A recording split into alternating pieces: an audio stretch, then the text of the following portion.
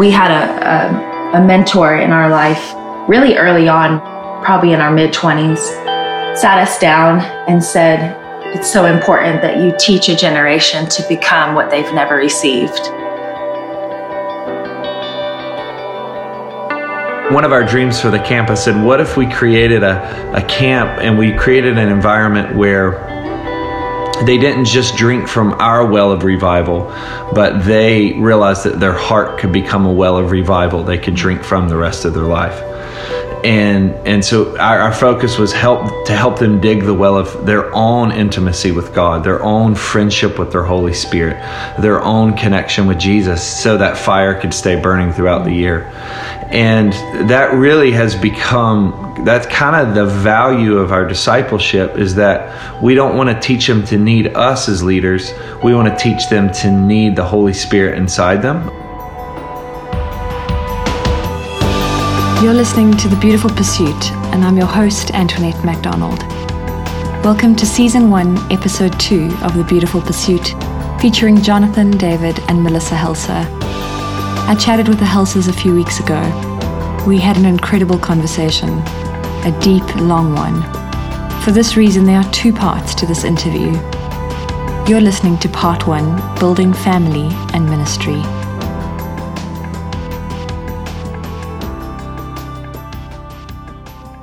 I've heard Jonathan say before that the more heaven comes to earth, the more earth looks like family. I love that so much of what they speak about in building a ministry is much like building a family. I've known the Helsers since 2010. I was part of a team that brought them out to South Africa for 2 worship schools in Johannesburg, one in 2011 and one in 2012. In 2015, I visited them in North Carolina and attended their adult retreat for 3 life-changing days. In 2016, my husband and some of our dearest friends did the same. We are all forever changed by their lives and ministry to our hearts. Many are familiar with the Helsers ministry, A Place for the Heart. Others know them by association with Bethel Music and their popular song, No Longer Slaves. I kicked off this interview by asking Jonathan to give context to their lives and ministry by summarizing what they've given themselves to.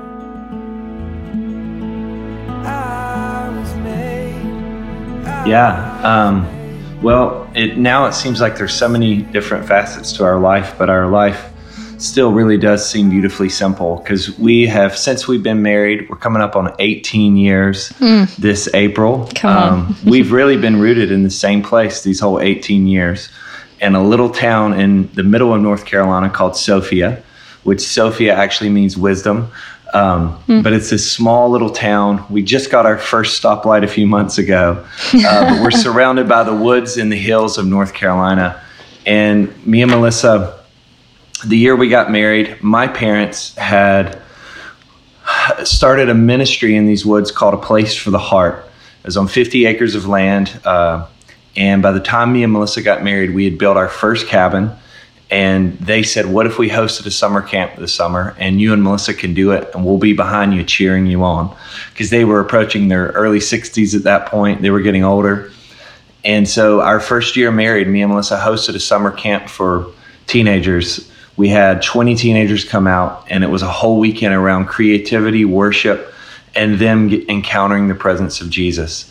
And I'm not sure who got wrecked more, the teenagers or us, but our lives truly got ruined by watching these young hearts have a collision with the love of God. And we did 7 years of those summer camps. The summer camps turned into a school that we called the 18-inch journey. And we just finished our 10th year of the 18-inch journey. We had, I think, over 10 nations here. I know we had 2 incredible South Africans here. And we've had over 500 students and retreaters and campers come through the 18-inch journey in the last 10 years. And that's really in our backyard. We've built a house here on the land, and we have 20 on staff now. And we've also started a collective called the Cageless Birds, which is everything from coffee roasting to leather making to music and books, a collective to inspire a generation into freedom. Wow, that's beautiful. You know, I think I shared this with you once or twice before, and it's really a large part of why I want to chat to you about legacy and inheritance. I had a wonderful dream where Rowan and I, my husband, walked on land, almost like on a hill with a city and oceans below. And you guys were showing us your inheritance, and there was a zebra on the land.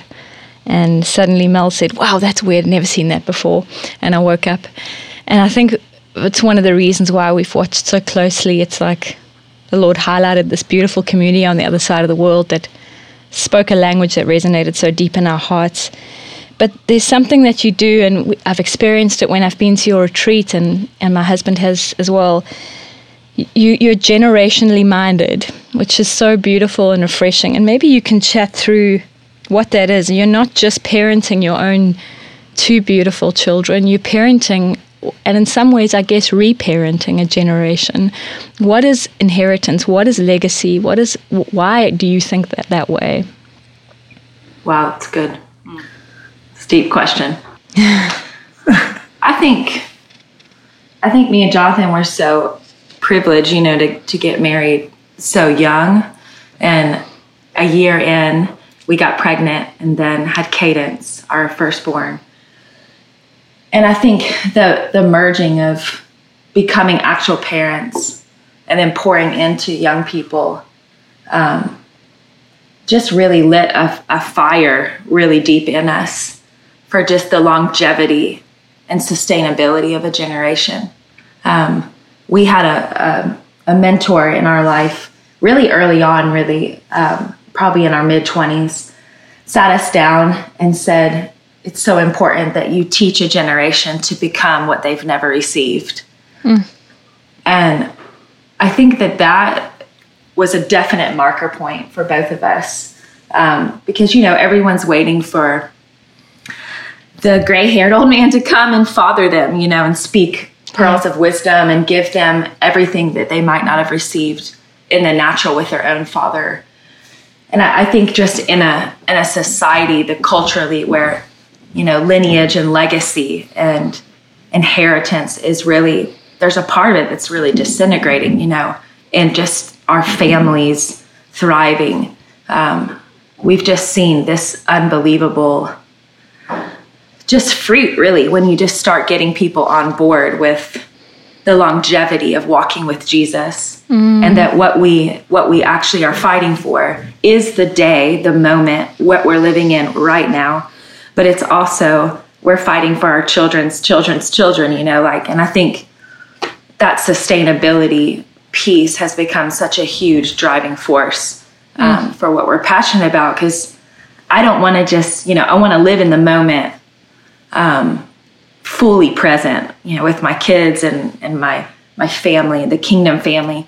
But I also I'm planting seeds that hopefully my grandchildren and great-grandchildren will one day eat the fruit, of our life. And I think that actually young adults really get that language when you start using language like sustainability, because sustainability at its core is the moment. It's so micro and macro, like it's, we're right in this moment, fully present, but we're also thinking about the generations that are coming behind us. And what I press into in this moment, whether it's kindness or grace or mercy, what I practice in this moment, I actually am planting seeds for the future generations to eat from. And so I think it's really become a driving force, like that, teaching, a generation to become what they have not received, because there are so many broken people that are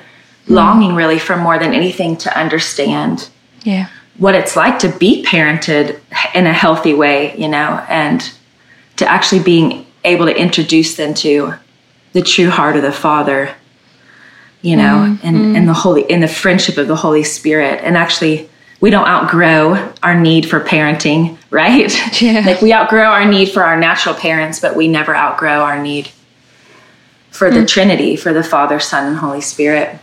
Wow. It's beautiful what you've just said. I would imagine spending so much time with young adults from all over the world, you have come to notice things over the years. And I would imagine if you were to reflect on year one's group of adults and year 10's group of young adults, that you would maybe see some, I don't know, do you see big changes? I mean, what's encouraging about being with young adults, and what's kind of alarming, I guess, the challenges that are facing the youngsters now that didn't face them 10 years ago or vice versa? Yeah, I think one thing that's so encouraging about young adults is they don't have as much to unlearn. You know, there's such a freshness, and you see the disciples that Jesus gathered around them. Some of them were such young guys, because they were so fresh and they were so wide-eyed. And I love that part of them, how impressionable they are. And just one moment in God's presence, one word from his lips can change them forever. I think the biggest challenge, and that's the beautiful part of the school, is that they do leave the noise of the world. I think this is the loudest, the most noise a generation has ever faced. From morning to night, you can have news brought to your phone. You can find out what everyone thinks about the picture you just posted, if they like it or don't like it. And so there's all these noises competing for the voice of a father who wants to define who they are. Yeah. And so getting them out of the noise of the world and then getting them to hear the Father's voice. But when that happens, it's like, okay, everything's just changed. But sometimes it takes a while for them to turn off those other noises. Yeah. I think one thing that we've really just that's so impactful is being able to really teach them how to tend to their heart. You know, I think we're a very gifted, driven culture, and this is what I can do for you to bring significance to my own life. And I think teaching them to tend the garden of their own heart for the longevity of actually just, you know, this human life, this human experience, which is such a gift. I remember walking one day, and it was one of those just heavy days where you're like, what is this all for? You know, like you're just like, why are we doing this? It's these cycles of life and death and joy and trauma and all of it. And I just was walking for a really long time, you know, just waiting for the Lord to bring clarity. And I just like, God, just like, what is it for? I just kept asking. He was super silent. And right at the very end, because we walk a lot, because we have a lot of woods, and it was coming up on my house. And I just quietly heard the Holy Spirit say, I really just thought you would enjoy it. And it hit me so deep. And I just realized, like, oh my gosh, like, to teach a generation how to actually enjoy this human experience and to walk fully in the nature of Jesus, you know, to continue to shed disappointment and bitterness and, you know, all of the opinions and assumption and cynicism, like to actually teach them to live a life where they're shedding all that and tending to the garden of their heart. You know, it's difficult, but at the same time, everybody wants to thrive. Sure. You know, so you start if you can, I think what we've seen, if we can go beyond giving them just a message and a theological idea, but actually giving them practical tools on how to thrive in life, like, you know, not just when they're 22, but when they're married and when they have their first baby and you're up in the middle of the night and you're losing your mind, you know, and you're crying out to the Lord in a different circumstance. Yeah. And to be able for them to have tools to actually find him in those moments and to live a life where the 99%, where they're really thriving in those 99% moments. You know, I think they actually respond really beautifully and are like, finally someone's just telling me how to do it, you know, instead of just giving me a message. They're actually telling me how to, like, how do I thrive? Yeah.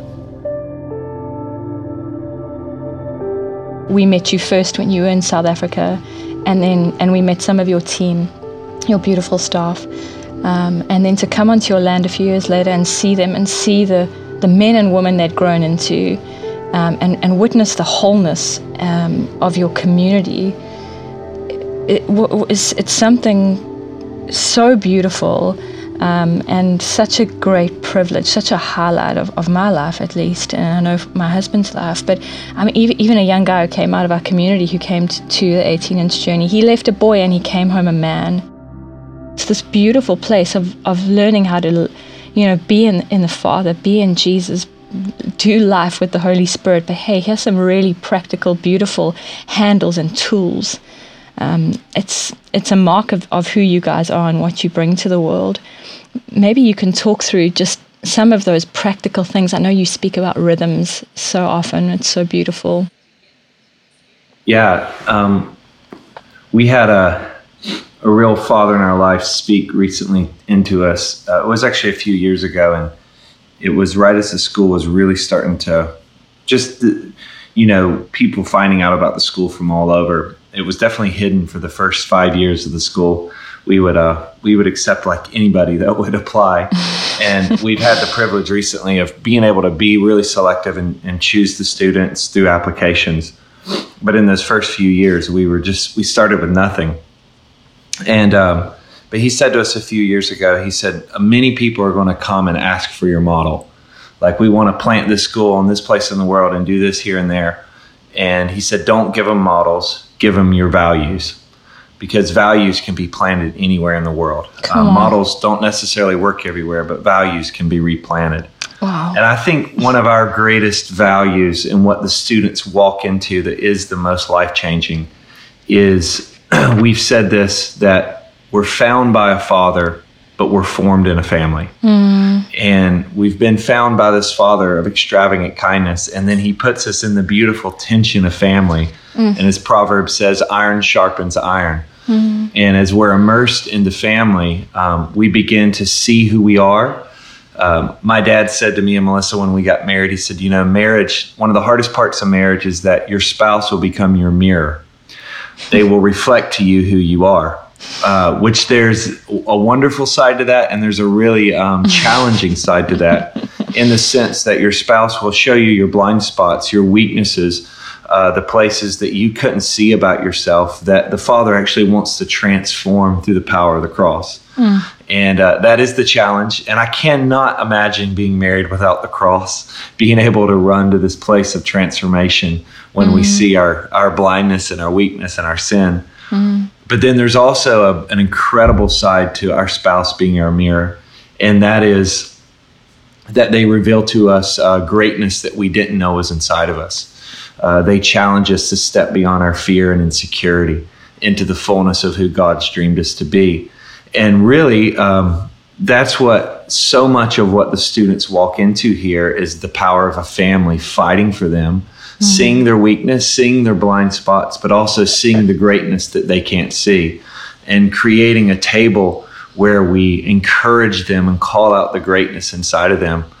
And it gets as practical as because the students are here 24/7. It's usually in the non-spiritual moments that the stuff comes out.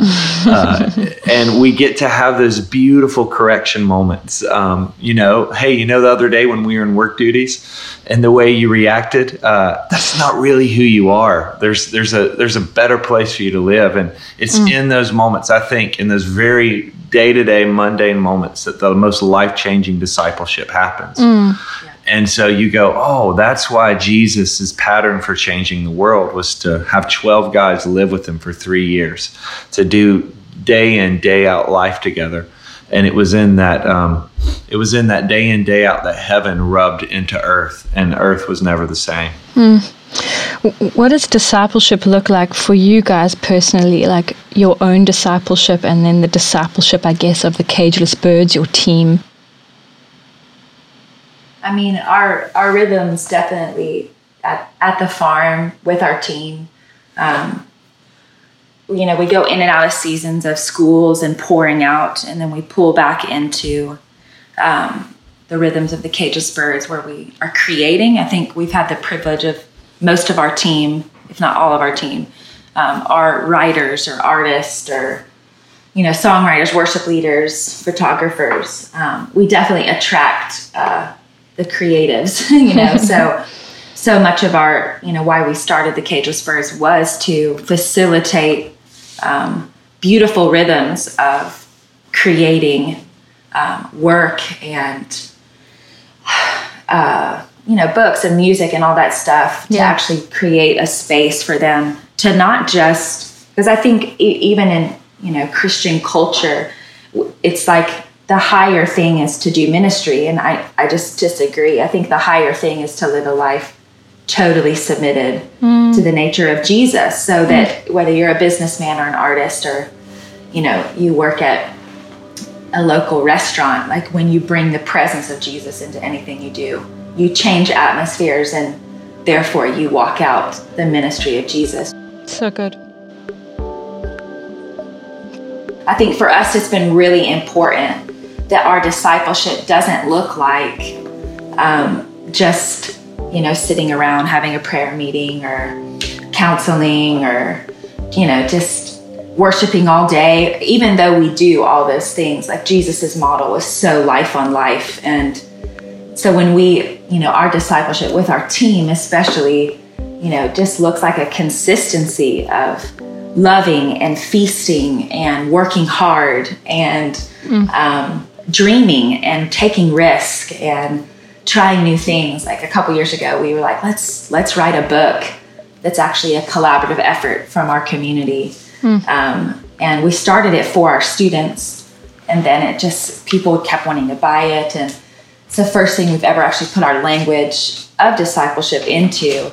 And the Father's just blessed it. And it's been a huge risk, you even just trying to gather that kind of material and work hard, and then just paying to get it printed in an age where people aren't really buying books as much anymore, even part of that has been such a huge part of our discipleship, because taking risk is such a kingdom principle, right? Like so good. To step out, to dream huge, and whether we fail or succeed, the whole process is actually, part of the reward. Is, they're like, what if we did this? And then what if we did that? And then the mistakes that happen along the way, and so good. The parts where it just totally falls apart, and they just epically fail, and you get to, and for me and Jonathan, we actually get to practice, like, what does it look like to lead like Jesus? What does it look like to actually, for there to be a consequence, but for there to be grace, I love Graham Cook said recently to us, he said, grace is not undeserved favor. It's actually the empowering presence to change. I was just like, oh my gosh, that's going to change the way we lead, because it is, you're walking out all of these foundational, rhythms of the kingdom, of the gospel message. But if you don't walk them out in everyday life, you don't actually empower people to live a life that's totally submitted to Jesus. And I think we've just found that as a whole, like at our school, it's not enough to just sit in a room and talk about how amazing Jesus is. If we don't actually walk it out with them, and that's why we have so many rhythms, and why the school, there's creative rhythms, and they have to take risks when they choose a collective, which might be darkroom photography or pottery or screen printing or dance or writing. They do that, for 6 to 9 hours a week. Everyone takes art, whether they like it or not, because it's in those moments where they have to take a risk that they actually come face to face with the fear that's crippled them their whole life in a simple art project, And then that's when we actually get to say, okay, like because we can all get in the presence of corporate worship or a meeting type setting, and you just feel like, oh my gosh, I could conquer the world. Yeah. But then when you leave and you get in a fight with your friend, or you can't actually sit at a table with your parents without it being tense. Yeah. Like that's where, the discipleship actually takes flesh, and it's like, okay, can I actually walk out this grace message when it's super hard and I don't understand? Can I walk out, saying no to fear and being led by anxiety when I have to create this simple little project and I'm totally paralyzed that I'm going to fail it, And so good. When that stuff comes out, I think that's when I get really excited, when they just totally freak out and fall apart over the simplest task. Over stitching a leather journal? Exactly. You've been there. Yeah, I've been there, done that. That's why we do it, because you don't even realize what you actually are dealing with until you're walking out life. So Jesus just did that. He just modeled this life on life theme. So I think our discipleship in seasons of actual schools, retreats, and then in off seasons, it looks like actually finding God in the 99% of our life, and then actually practicing His grace and His mercy and His kindness and self-control. It looks like practicing everything we teach, or all the songs that we sing about. Like, what does it look like to impart that you're no longer a slave to fear when you've got a kid just trying to finish a project for a day in the 18-inch journey, and they're paralyzed with fear over something so simple. You start giving them tools on how to conquer those simple moments of life. Then when the big moments come, they're ready for it, instead of focusing on these huge moments.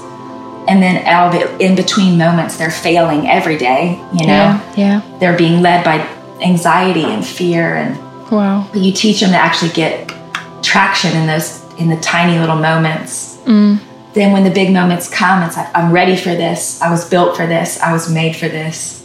And they just start soaring. And that's really the reward, I think. Oh, it's so beautiful. I think I can't help but think back to a moment sitting in your worship barn and trying to stitch a leather journal and manifesting, and just, I guess, what looks like such a simple moment of whatever is actually this deep moment where you come to face with your own issues of perfectionism and your own inadequacies. and then you get, I guess your beautiful tripping tool helped me land in a space of the Lord's voice, which is just like, you can enjoy this, you can enjoy life, or you can live wound up and everything has to be perfect. I mean, it's those moments that exactly like you say, I think of the youngsters, the young adults, and when I was a young adult, like you go through the system of life, like you go to school, you must achieve this, you must do that, you must knock off all these big milestones, finish school well so you can get into university or college, as you guys call it. But actually, unless there are those moments where you're learning how to cultivate a relationship, a real, true, and deep relationship with the Lord, and hear His voice, jeepers, you can get to 21, 22, and you might hold a degree in your hand, but you don't have a cooking clue who you are. Yeah. How do you, in those small groups and on your retreats and at your school, how do you open up connection and depth in that space for these things to happen? I think it starts really with just building trust. And I think we had a friend recently say, the school, the success of the 18th journey is going to be directly related to the success and the growth and the fruit of your friendships here. And he was speaking to our staff, and I think the deeper, we saw it this year as a decade in, it felt like, every year this is the best school we've ever had. But truly this year, I looked around and I thought, wow, our team is in a different place. And we are practicing vulnerability and trust 24/7, 365 days a year. We're practicing conflict and conflict resolve and brave communication and all those things. And I think the deeper we actually give ourselves to those kingdom rhythms of loving and living life and serving each other and not being afraid of the things that are really tense, it actually created a deeper place of trust, if that makes sense. When the students got here, it was game on, because the first phase of the 18th journey is only 2 months. So we have to be really strategic in building trust from the first moment. And actually, even on the application, that's some of the stuff we're looking for the most is, are you willing to be vulnerable? Are you willing to go the distance? Are you willing to be corrected because you have leaders that love you enough to tell you the truth? And to actually speak into the blind spots in your life, and I think just the trust would be just huge. I mean, it is the worship sets, it is the teaching, it's the presence that's created in those corporate moments. But I would say mostly it's mealtime, it's work duties, where they're just with the staff and with leadership in really normal moments, which most of them have never been with a leader in a normal moment of life. They've never seen that, they've never experienced it. And I think that life on life, just those really simple moments of, mowing or taking out trash or cleaning the kitchen or, whatever. And they're actually with a leader doing it. It just breaks down all of their, all the stuff that I can't trust leadership or this isn't a safe place. So I think everyone has that to a degree. But the more we just actually create an atmosphere of the presence of God. And that doesn't look like when school starts. It actually looks like the 6 months beforehand, when we're like just we're working hard together and we're hitting conflict. Yeah. I think the more we can create that before they ever get here, it actually creates a level of just trust in the atmosphere, which I think we take for granted a lot. Like what we create beforehand is as powerful as what we create in the moment. And has to go beyond just a prayer meeting, that's the 95% that you're just living every single day. And the authenticity, yeah. Totally. It's beautiful. I mean, I'm imagining families or parents who listen to this and they go, how do I do that in my own home? How do we do that? How do we have mealtime together when we've been disconnected or haven't been vulnerable? I think our culture is almost allergic to vulnerability. Like we want it, but we totally don't. Yeah. What do you guys have to say to those families who are hearing this and are like, we want to start afresh?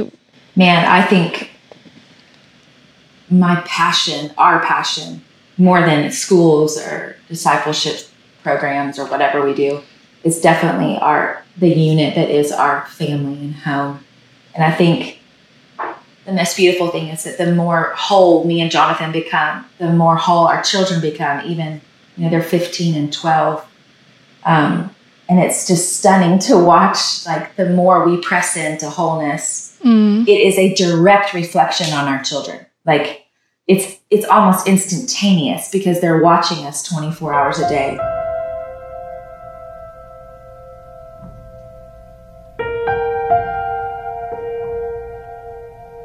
I love that. The more whole I become, the more whole my children become. We have a responsibility first to our own hearts, to our own wholeness. We can't give away what we don't have.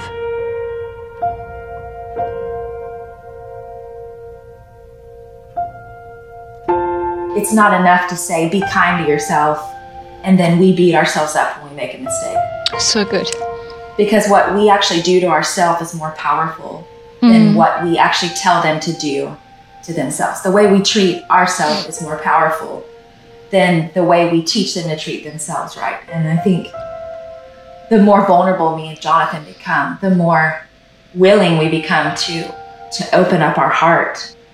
As a mom, it just starts super, super simple, and it's practicing very small things. I had a moment with my daughter, Haven. She's been taking horseback riding, and it was time for her to transition to group lessons. And, she's definitely more like Jonathan. She's just the introvert, and she's like, I really don't want to do group lessons. And I'm like, I think it's going to be really good for you, And she's like, I just don't want to do it. I want to stay in private lessons. And at that point, you're like, do I force her? And I just felt, again, like my favorite key for parenting is just being led by the Holy Spirit. And I'm just like, Holy Spirit, what do I do? And he's like, you just let me take care of it. I'm like, okay. And I told Haven, I'm like, you should just go on a walk and talk to the Holy Spirit and just ask him what's really going on. That's the simplified version of what we would teach to our students, to just stop. And instead of just plowing through life, just ask the Holy Spirit, who is the greatest helper.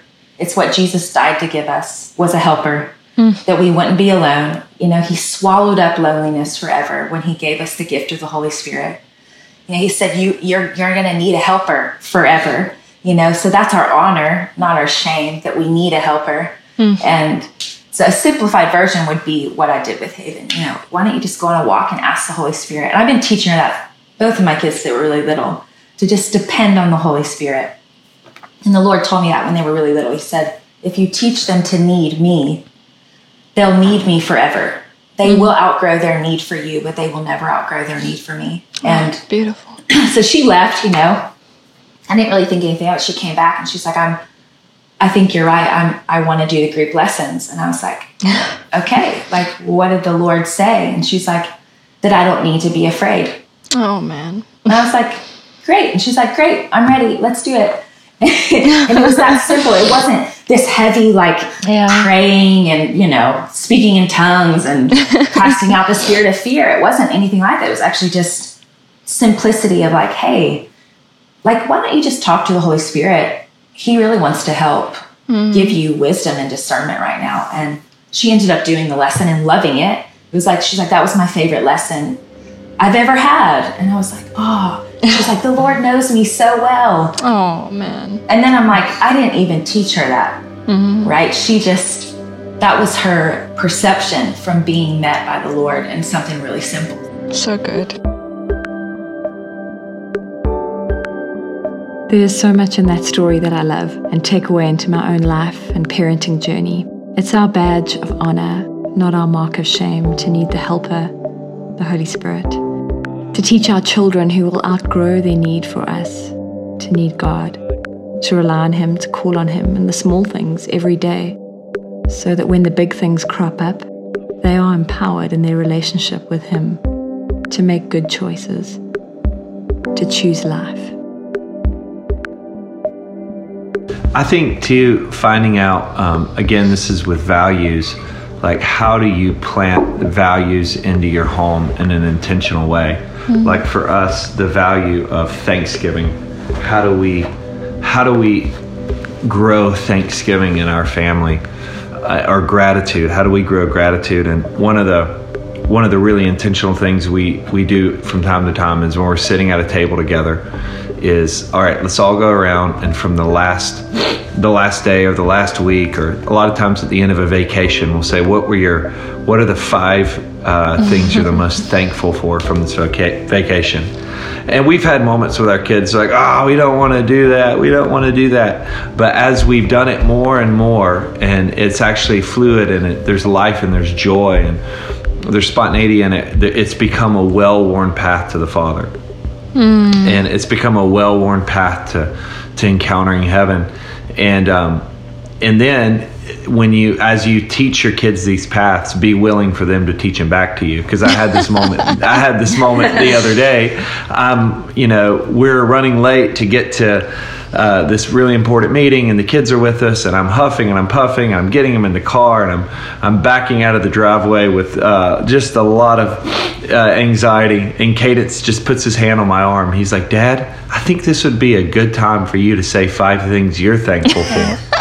Beautiful. And I was like, okay, we have just created a well-worn path. He knows the path to access heaven and to access Thanksgiving that crushes anxiety. So and good. I put the car in park, and I said, you're right. And I learned from him what I had taught him. And I just said 5 things out loud I was thankful for. And at that moment, gratitude became a weapon to chase anxiety out of the home and out of my life, So that's, I think, just asking the Father, what are intentional things we can do as a family? For us, the dinner table is a really holy place, and we just try to never bring our phones to the dinner table, because it can be so easy to look at those screens and not look at each other in the eyes, and what are the holy places in your home that are set apart? That's what the word holy means, to be set apart, and to set apart those times.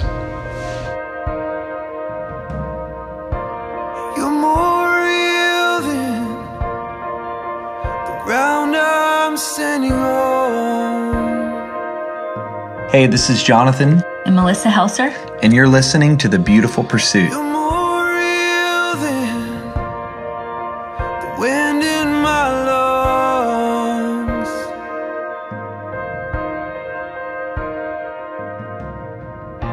How do you mentor your own team and monitor your growth and progress? Yeah, I think one of the things you asked earlier, like what is one of our focuses in discipleship? And even when students or even guests come to our retreat, I remember the first summer camp we did. We were seeking the Lord before the camp started, and I grew up at a summer camp that my dad pastored, and every summer we'd go up to the mountains in North Carolina and just encounter God. But I was the kid that would get saved every summer and then come back home and then go back to school and have a tough year and then get saved again next summer. And so my whole high school years, I was just getting saved every summer. And one of our dreams for the camp, I said, what if we created a camp and we created an environment where they didn't just drink from our well of revival, but they realized that their heart could become a well of revival they could drink from the rest of their life. Yeah. And so our focus was to help them dig the well of their own intimacy with God, their own friendship with their Holy Spirit, their own connection with Jesus, so that fire could stay burning throughout the year. And that really has become, that's kind of the value of our discipleship, is that we don't want to teach them to need us as leaders. We want to teach them to need the Holy Spirit inside them. We're always there to help. We're always there to help guide them and lead them, but to teach them their own neediness for God, that they wouldn't just need our well, but they would discover the well that's in their heart. If that makes sense? Totally. And so much of our discipleship has become that, in the sense of even we do evaluations with our staff each year, and in our evaluations, we actually give them a set of questions, and we change the questions every year, but we have them go ask God questions. What is the upgrade you have for me in this next season? What is the one fear you want me to overcome this next year? What does the next part of my story look like? And they're actually journaling and writing that out on their own before we actually meet with them.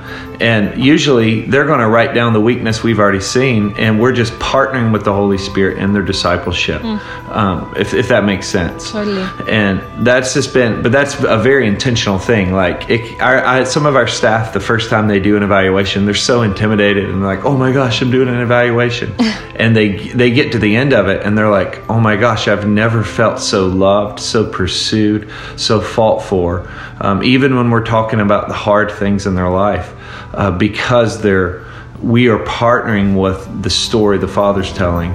It's a beautiful part.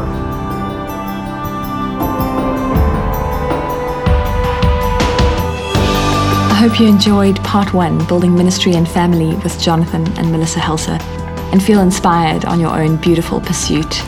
I can't wait to share part 2 with you next month, where the Helsers speak about thriving in every season. In part 2, Melissa and Jonathan share vulnerably about Melissa's years of illness. It's an incredible insight into the power of friendship with the Lord. Thank you for listening. There are detailed notes about this episode on our website, www.thebeautifulpursuit.com. Take a look there and leave us a review on iTunes or comment on our Facebook, Instagram, or website. A special thanks to Sean Williams for his original compositions and production on this episode. You can visit Sean and Janine Williams on Facebook for more. For more on the Helsers, visit the Cageless Birds website or bethelmusic.com. Until next time.